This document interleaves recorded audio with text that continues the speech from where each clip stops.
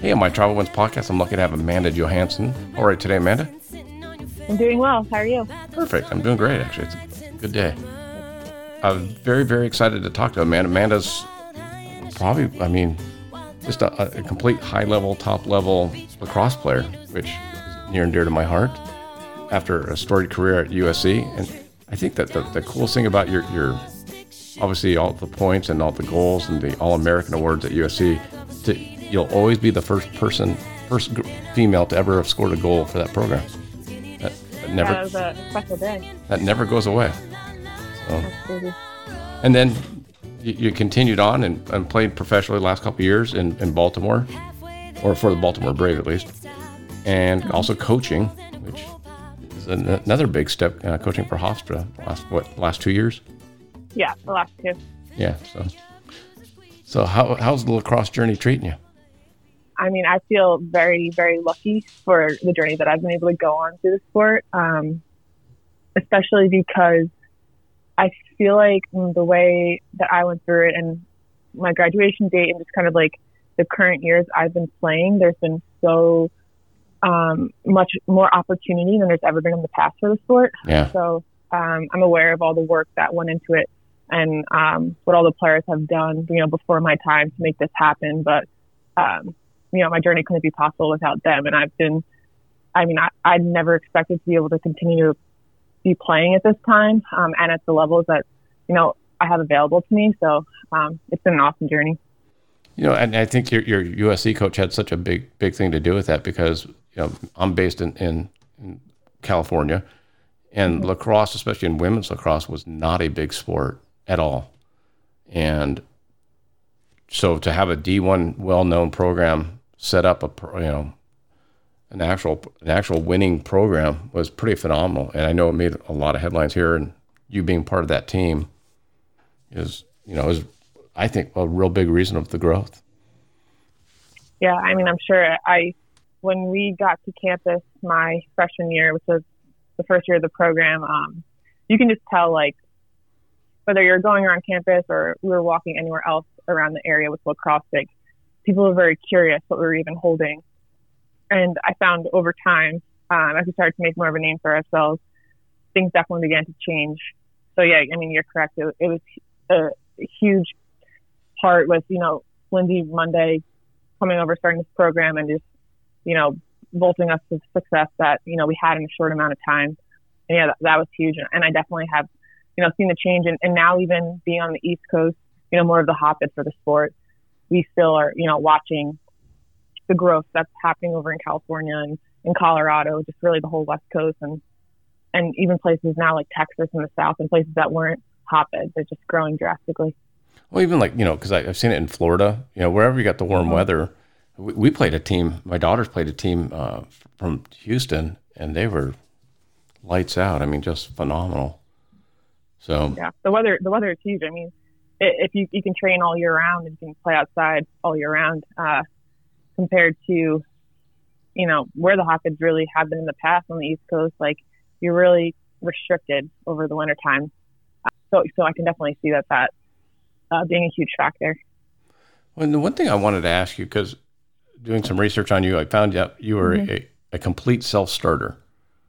Your coaches didn't have to tell you to run the extra lap or do the extra sprints. In fact, the part I read was that they actually had to tell you to ease up. So as a coach now, how hard is it coaching somebody, or, because I remember some girls are self-motivated and some aren't. So how hard is it for someone like you to appreciate someone that's not a self-starter and needs a little push? Everybody is different. I feel like in their ways of, whether it's self-motivation, whether they need a little bit more of a push. At the end of the day, I appreciate any player that plays for the love of the game, and everyone has their own reasons why they play. It is difficult, when you see a player that has so much talent and they love the game, but they're just not willing to take that extra step and push themselves. Yeah. But I do whatever I can to try to pull that out of them. I think as coaches, it's our job to promote player growth. And I think a lot of times it just comes down to allowing the player to find on their own that they just have the next level to them with a little bit more hard work. And I think I can relate back to, like, when I was younger, high school, middle school, I just played a ton of sports all the time, all different sports. I was never going out and working out. I wasn't lifting. I wasn't running. I wasn't doing anything extra just because I was doing so much, consumed all the time by playing actual sports. So when I did get to college, I think at first it was a little shock because it was like, we have to run, train, do all of this, for that one sport. And I don't think I knew about that next level and about pushing yourself. Yeah. And really just like where you can go until I did make that switch. So I think it takes a little bit of time, but I think it's possible to pull out of everyone. So, I can't be disappointed when I see that right away because I give people time to change and make that adjustment. Yeah, especially, I would think as an incoming freshman coming out of high school versus a senior mm-hmm. who's 21, 22, 23, mm-hmm. That's a big growth spurt, just emotionally, mentally, the whole thing. 100%. And it also depends, like, the program that they're coming from. Like, some of these players are coming from high schools where they had, instead of gym class, they were doing lifting and training for their sport, or they had preparation in their club. Or then you have the other players that, have always kind of just been playing a bunch of different sports. They haven't solely focused on one. They've never experienced the lifting and all of that stuff. So freshman year is a huge learning curve for everyone. Yeah. But everyone will get on track eventually. What part of coaching excites you the most? Because I know you worked on team travel at Mount St. Mary's, and you've done different things. You're a defensive coordinator and draw control. What are you looking towards the recruiting part of it? Is being a head coach somewhere the long range plan? I've had a great experience coaching so far. Like you hit on before, I've definitely experienced a lot of different aspects of coaching and different size programs and type of programs. And when I was at Mount St. Mary's, I was a graduate assistant, and I kind of just really, that was the first time I took part in the coaching aspect of the sport. Yeah, I think it was a unique transition because I wasn't ready to be done playing. Like I wanted to be on the field with them. Sure. So that was a little hard, but I definitely learned more of like the operational work, and I think I found my voice a little bit. I've always been somebody that was quiet, so I had to make that change as a coach. And then at USC, I got to work with both sides of the field, and then the draw. And then at Hofstra, I'm actually the defensive coordinator and the draw coach. So it's a little bit of everything. I really do like working with defense a lot. I find that defenders just have that work ethic of like, I don't care about my stat line. I just want to stop my player, go hard.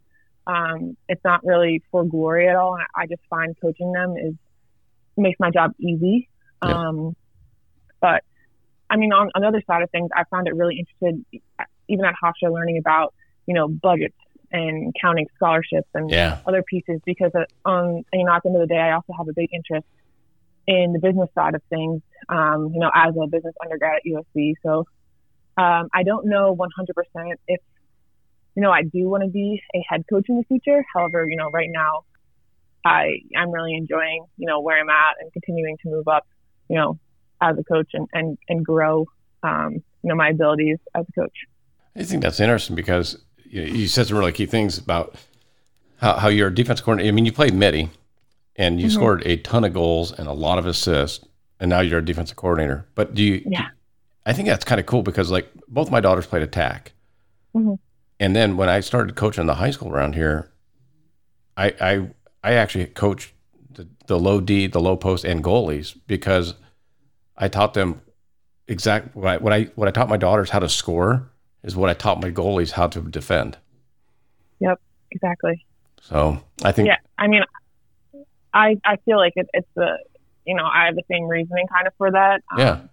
I definitely I would say my first 2-3 years at USC as a player, I had more of an attacking mindset. Coming from high school, just like being somebody that like score, scoring a lot of goals and doing a lot of things offensively. Like as a midi, I initially had that offensive mindset, and then slowly towards the end of my career in college, I started getting a little more defensive minded. I felt like a midi I can almost impact more for like 50-50 situations, and I really enjoyed our crew that we had on defense.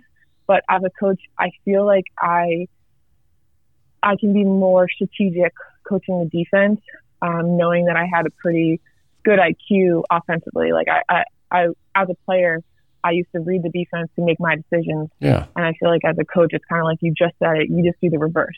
This is what the attacker's most likely thinking. This is what we're going to do to prevent that. I totally agree. I think that's a unique. Maybe that's a little different because a lot of players that play attack only coach attackers. Yep. And if you're a defender, you coach defending. Whereas, if I'm a goalie coach, I want to know what. If I'm a goalie, I want to know what that attacker's thinking or seeing. So you want to see the reverse. So, anyways, getting a little specific. What did you when you were at Mount St. Mary's? I saw that you were involved with the team travel. How much extra work was that you didn't think of? All the different things you have to think about as a coach now. So that was definitely interesting to start. I was coming from USC where we had a director of operations, and basically that role took care of all the travel, hotels, yep. How we're gonna get here to there, things like that I never really even thought of. It was just super seamless. And then when I got to Mount St. Mary's, I'm a very, very organized person. I almost I'm too organized at times. And, go ahead and say it. Yeah, but so I felt like that travel role would be good for me. I didn't realize how much goes into that, and almost the pressure of taking care of travel. I mean, I remember I would almost be fearful for every trip that oh my gosh, I forgot to get the right amount of hotel rooms, or we're actually the bus. The things that I thought that I hadn't had confirmed, which everything ended up always turning out fine. But I mean, traveling's tough with a big group. You feel like you're responsible for a lot of people. You want everything to go well. I had this big binder that I'd take on every trip. And it's just, you have to be super organized and ready. I think that my experiences at USC with probably traveling more than, almost any program in the whole country, just because of our location, and even having to fly to conference games, let alone flying across the country for non-conference games. I definitely travel, was something I was comfortable with, but it was definitely a switch being the one organizing it versus just kind of going along for the ride. Well, I was curious, as a player, especially at USC, as a player, as an adult professional, it might be different, but as a player at a high level college, what did you focus on as far as the travel? Like if you're going to Oregon or if you're going, to Florida or back east to Stony Brook or wherever, how did you prepare for that travel versus now as a coach, you're now dealing with 20 of you having all the different issues that come up. I forgot my phones. I forgot my headphones. I forgot my book. I forgot this. I forgot my computer. How difficult was that for you? It was tough. I feel like we would do a good job though. Created travel lists. We basically sent everyone 48 hours before the trip, this is a list of everything you may possibly need, from socks to, extra pairs of shirts and just really anything you can need, we put on the list, really for a no excuses, covering all aspects. At Hofstra, though, I do a lot of, travel items as well. And we've designated a player to be in charge of travel, so that they're responsible for making sure that everyone has everything packed, everything comes on the trip. So that's been a little different. I think that's a very, I think that's an easy way to do it, which has been great.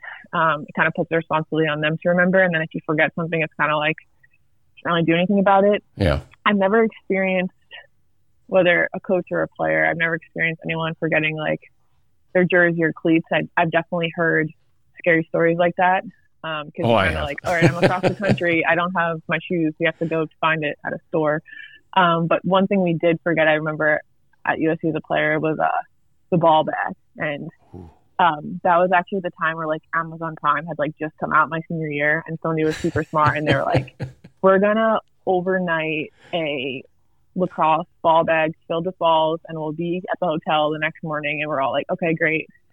And then of course it came 5 minutes after we already departed for practice. Of course. And didn't go too well. That's awesome, though. I remember the issue we always had was we'd go to tournaments and you'd bring your away jersey and your home jersey. And it was inevitable that one player would always forget one of the jerseys. Yeah. Like, I didn't know we were going to have to bring both. It's like, oh, my God. You mean? I definitely used to do that when I was younger, going to club tournaments. We'd be like halfway driving to Jersey, and I'd be like, oh, Dad, I don't have my cleats. Yep. Like, oh, shoot. Shoot shucks. And I think that'd be interesting as, because you're still playing. I mean, by the way, you're an all-star on the Baltimore team. You made the all-star. I mean, you're still playing at an incredibly high level, but now you're also coaching freshmen that have never left home before. So it's got to be kind of, only because you said you're not anal retentive, but very organized. Mm-hmm. So it'd be interesting to see how you perform this. I mean, Hofstra was off to a great start. Yeah. How frustrating for the quarantine part of it, getting, especially as a senior. You must have felt really terrible for the seniors. Yeah, I mean, the season was tough. We definitely had a lot of high expectations for this team. Although our last two competitions that we were able to get in before this, it definitely wasn't our best performance. We still had just like so many games and so many more opportunities left in the season that it's hard just kind of ended it like in question of, how far could we have gone and, what we could have done. Yeah. I think everyone's been really great about understanding at the end of the day, what's super important is that everyone's healthy, their families are healthy, and we just, safety matters more. I think it was huge that the NCAA announced that the seniors would be able to get another year, that everyone would be able to get another year. But I think for the seniors specifically, it was a little bit of a relief. Oh, I didn't know that. So the seniors are going to be able to come back? Yeah, so basically, most of the role is still in the works. However, what's secured is that this past year, anybody that was a member of the team gets an extra year. So there's a few issues, though, because at like schools like Ivy Leagues, you cannot complete 5 years of your sport. So those who want to take that extra year have to transfer. The rule also is you don't have to take that year at your school. So there are a lot of players that, who would have just graduated this year from their school are now transferring and going to grad school for 1 year. It's been a very unique and interesting situation, just kind of seeing how everything unfolded. At Hofstra, we are super lucky. We had 3 of our captains who were seniors. They're all returning for us. They're all getting an extra year. We had 3 other seniors who, already had jobs lined up that decided, they're going to go and take those jobs, which is totally understandable. But, it's crazy that, this is the world right now. However, I know, everyone's going to get through it. And the next time that we get to actually be with the team is going to be special just because I feel like there's been so many unknowns. Yeah. That'll be nice for everything to get back to normal. Well, I think it's just for my listeners, when she says that the last 2, I think you were 4-3 and your 3 losses were to top 20 teams. Yeah. So it wasn't exactly an embarrassment loss. You beat Hopkins in overtime. And yeah, no, it wasn't at all. But I just feel like we had super high standards. Our first game was against USC, who finished, I believe, number 7 or number 6, in the polls. And it was a 1-goal game, and we were up towards the end. So we felt like that was one that we definitely could have, that could have been a big win for us. And then DC and Maryland, we lost to them. However, granted, they are phenomenal teams. I just feel like we didn't play as well as we know we can. They were both away games. I think you would have gone solid going into Stony Brook and Notre Dame, and then Towson would have been your next hard ones. Yeah, we were very excited for the season that we had, for the schedule that we had this year. It was a big schedule. We had a lot of top-ranked opponents, conference and non-conference, but we had a really, really tough non-conference schedule, which is something that I love, as a competitor. And you always want to be able to play the top teams, and we actually had that opportunity this year. We are not sure how the schedule is going to work out next year, but we were excited this year for it. Well, the scheduling, I think that's the big unknown for so many different industries through the quarantine is, you got your sports. And I'll give you an example. I just talked to Justin Bieber's tour director for the show. And so the Bieber tour was supposed to go from April 1st to the end of September. Obviously, that all got canceled. But he said, the tour director said the most important person in the music industry right now is the commissioner of the NBA. And I was like, what? Because it started with their decision, correct? No, because when it comes back, the basketball teams get first choice at all the arenas throughout the country. True. So wherever the basketball, if the commissioner says the Boston Celtics are playing home this game and the Lakers are playing home this game, then Staples is taken. And so all the touring artists are waiting to get that schedule from the basketball commissioner so they can then schedule their tours. So no one can schedule anything until the basketball teams figure out what they're going to do with their season. And I just I never would have thought that. Yeah, it makes total sense. I think about just really, any situation that any event that was going to be planned, it's all based around, having those dates, and the schedule is supposed to be, the weekend is supposed to be of, I think about, club lacrosse over the summer, major tournaments, every weekend, and whether coaches are recruiting and players are going to play. It's just if things haven't already been canceled, the ones that aren't canceled, it's even hard to find a date to postpone. It's just so many unknowns. All the fields. Well, comes down to field space. Yeah. That was the question I was going to ask you next, is because you're a lot of the coaches, and I don't know if assistants go, but I would think so. But you go to the high school and club tournaments through the summer, because I had a lot of girls from here going back to Maryland, Virginia, and New York for the summer tournaments, and the coaches go and recruit off that. But if you're not allowed to gather, that's going to be, recruiting is going to be interesting. I'm interested to see how it all pans out. I know that, right now we're looking at there being absolutely no tournaments until at least, after June. Yeah. It's also even difficult because even if you were to put on tournaments in August, technically coaches can't recruit in August, so we would have to wait to see if the NCAA would push our rules back. Exactly. It's just a lot of moving parts to every decision. So, I definitely feel for the players eager to get out there on the field, and the club directors and really everything, because it's really a standstill until we have basically an answer about anything. Well, even for you guys, because now you've got 3 quality seniors coming back, so now you don't need 3 new players coming in. You know what I mean? It just affects everything. I don't know. Yeah, that's gonna be it definitely does.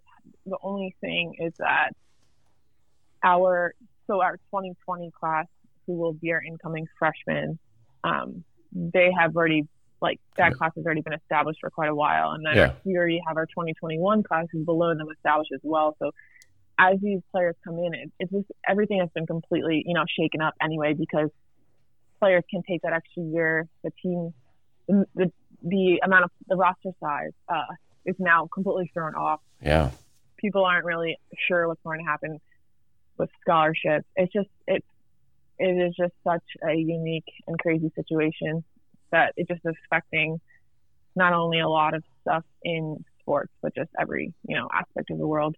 Yeah. Cause you literally have freshman, sophomore girls in high school that are starting to look at colleges, and colleges are looking at them, so. And even no ACT. Yeah. Don't really, do you make kind of unknown? Yeah. As I was just thinking, if you're a sophomore in high school, you make the decision based upon, the incoming and, people that are going to be there, and the it's just going to be totally turned around. It's going to be interesting. Yeah. I'm very interested to see, with timeline, how that is adjusted and how it affects everyone. How do you think it's going to affect the women's professional lacrosse league, the WPLL? So unfortunately, but totally understandable, our season was canceled already for this summer. That is difficult because although, like I mentioned earlier, we have so many more opportunities than we've ever had before. And I absolutely love the WPL. I have a blast playing. Definitely the highlight, of my summer. So it's unfortunate that, we basically miss out on a full year to be able to compete. However, they said that they're going to try to put something together in the fall, pending how everything is going on in the world. But, so whatever happens in the fall, I'd love to be a part of. And then I guess at the end of the day, it just comes down to all the players who are in the league to just train and be ready, as if our next opportunity comes tomorrow, even though we really don't know when our next opportunity will be to play. I know the league probably has to also make a lot more decisions based on, the new players pool and the drafting and everything, because everyone that had been drafted for this summer, there will now have to be another draft for those who will be out of college as well. So I'm interested to see how that shakes up too. Yeah, I mean, I didn't even think about that because, I'm sure, some of the better players that were going to be seniors or are seniors this year are going to stay around, so they're not going to be able to go into your draft. Yeah, of course. And because I had heard that the XFL, the NFL team or league, football league, just filed bankruptcy. Because this happened to hit right in the middle of their season, and they didn't have the money and wherewithal to be around anymore. I know. I mean, I heard that news, and that was upsetting. I felt like I didn't know too much about that league, but what I had heard it was fun and people were loving it. So it's just like the WPL. It's like the lacrosse leagues. I mean, they're not big money sports yet. No. And it's not like you guys are making millions of dollars as players. I mean, it's going to be a constant uphill battle for any women's professional league to, stay afloat. And I think typically for, a newer professional lacrosse league, it's going to take a lot of, work from the players, from the people of the league and from sponsors and from donors, to keep it afloat. I think our fan base is actually pretty special. Yeah, we strong. Have a huge following, and that is awesome to see. And I think it's it's just going to take a lot of people to keep the league afloat. And there, thankfully, we do have. There's plenty of people out there who are willing to do what it takes, and we're helping out in any way that they can to make this happen and for a comeback in 2021. That's awesome. Hopefully for the best lacrosse ever yet. Sure. My last question, I really appreciate the time today, is as when you traveled as a player, what did you, were you listening to music? Were you listening to, were you catching up on movies? Were you trying to get sleep? Were you doing your schoolwork versus now as a coach? What do you do to fill that time? It's actually an interesting question because when I was a player going into my games, I definitely, I was a music person. I like to always just kind of stay very calm, whether it was during travel, whether it's before a game. I was that person with music that was like, John Mayer when everyone else was listening to like hardcore rap. I was always very aware of like my performance levels. And so with travel, I just try to, stay calm. And whether that would help me, whether like watching even some film on my way to a game, doing anything I can. I just wanted to be fully prepared for performance. And then as a coach, so I'm actually getting my second master's degree at Hofstra as well in sports science. Nice. And I've had a lot of work and I've been doing a lot of studying. So when I was a player, it was a lot of plane travel. Now as a coach with Hofstra, it's a lot of bus travel. And I found that I can get my schoolwork done on the bus, where I for some reason, which I think is very different than other people's, when I'm on a plane, I can't get any schoolwork done. I'm with you. Yeah. I always think about taking my computer with me, and I'm like, I don't know. I'm not able to focus the way I need to on the planes. That's just me. How much do you think technology has changed how coaching is? How has technology changed a coach's job? Meaning, it's so much easier, I think, now for you to stay in touch with players and you can watch their YouTube videos and all that type of thing versus not having them. I mean, technology's been huge, not only in like communication, which, is vital nowadays. Like to stay in touch with our team, we're doing weekly Zoom meetings, seeing everyone's faces, staying in contact, making sure that everyone's doing well, right? But also, for the sport in general, like there's some pretty, high tech devices out there that have been, game changers on the field, whether it's systems with cameras surrounding the field. You get an iPad, so after the game, you can quickly have your film cut. You can show the players film from all different views, all different angles, zooming in, zooming out. There's a lot of really cool things, on the market nowadays with that. There's also heart rate monitors that a lot of teams are using for their athletes that mid-game and mid-practice, it tracks, the heart rates. It tracks the toll that what they're doing is taking on their body.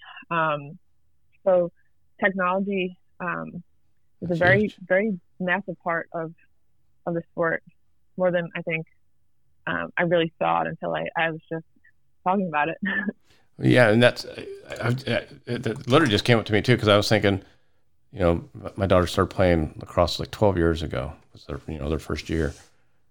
And it was like you just kind of showed up, and even at the end, when I was coaching at the end, a couple of years, you start looking at they had the clock gauges for your shot clock.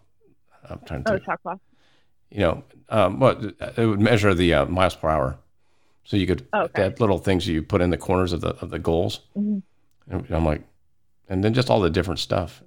Like, it's interesting because lacrosse has been around for so long. It's hundreds of years old with wood sticks to now carbon fiber this and in college, the amount of products. Are you guys starting in colleges? Are they starting to use the helmets at least in practice to prevent the concussions? I haven't coached or played with anybody that has chosen to use it. I did play against players that wear helmets. I really think it's at the college level, at least, it's those who have previously had, concussions or any head injuries. They're choosing to wear it, for their own safety. But it hasn't been like a universal trend yet. I know that I don't know much information or really the data at all, but I know that a lot of people are saying that they feel wearing helmets might make the game more dangerous. It might make people feel like they could be a little more aggressive than they should be, or even somebody who's dodging with a helmet versus somebody who doesn't have a helmet, their helmet to head contact could be worse. There's just, so many parts to everything with that. I know that the state of Florida, for their high schoolers, and I think all youth lacrosse, it was mandated.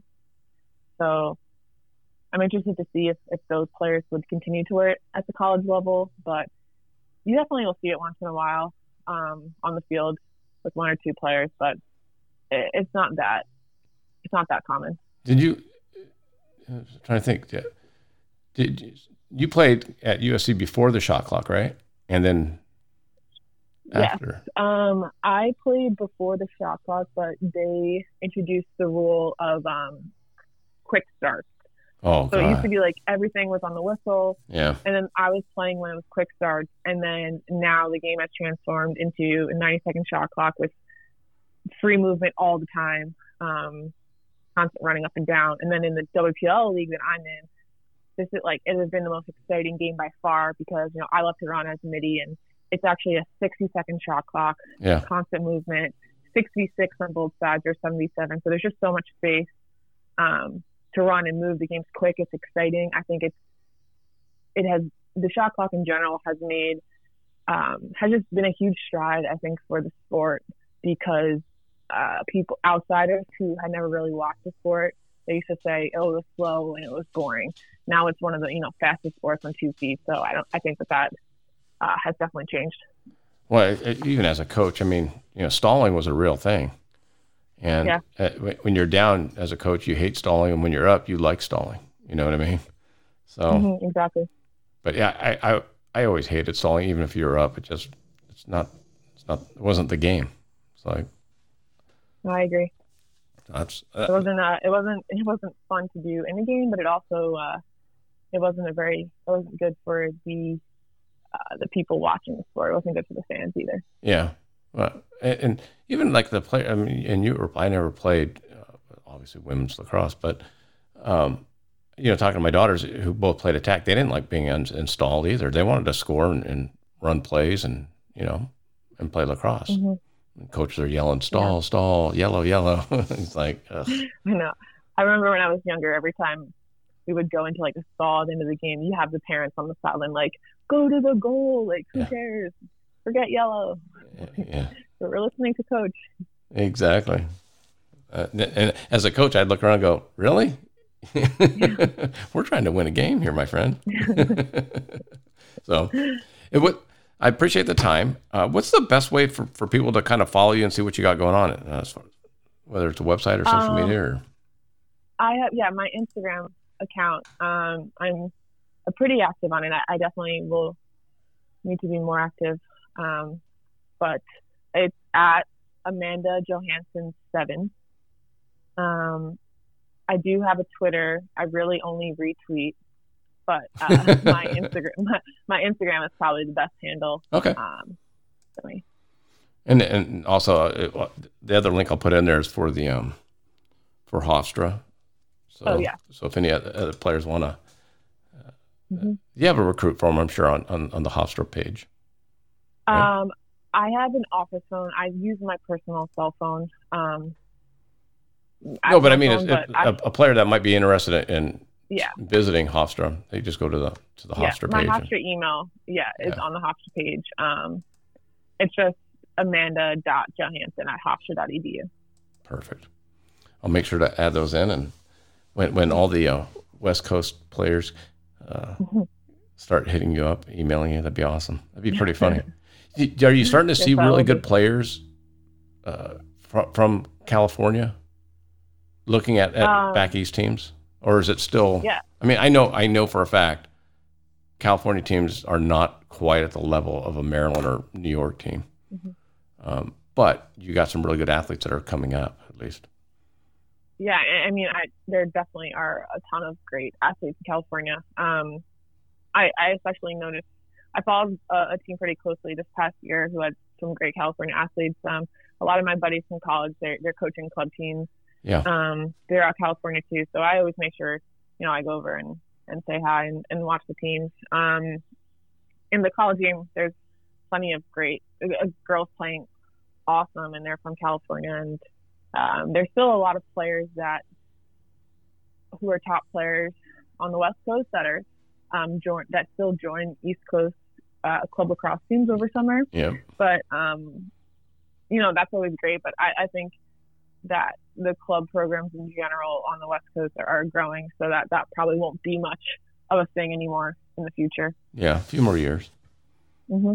So, well, again, I appreciate it. Thank you so much for your time. It's been awesome. Yeah, thank you very much. This was really fun. I'm going to end with that, Amanda, but is it possible, can you email or text me a picture I can use for for the episode? I don't know. Sure. Okay. Yep, I can definitely do that. With lacrosse players, that's could be a tough thing.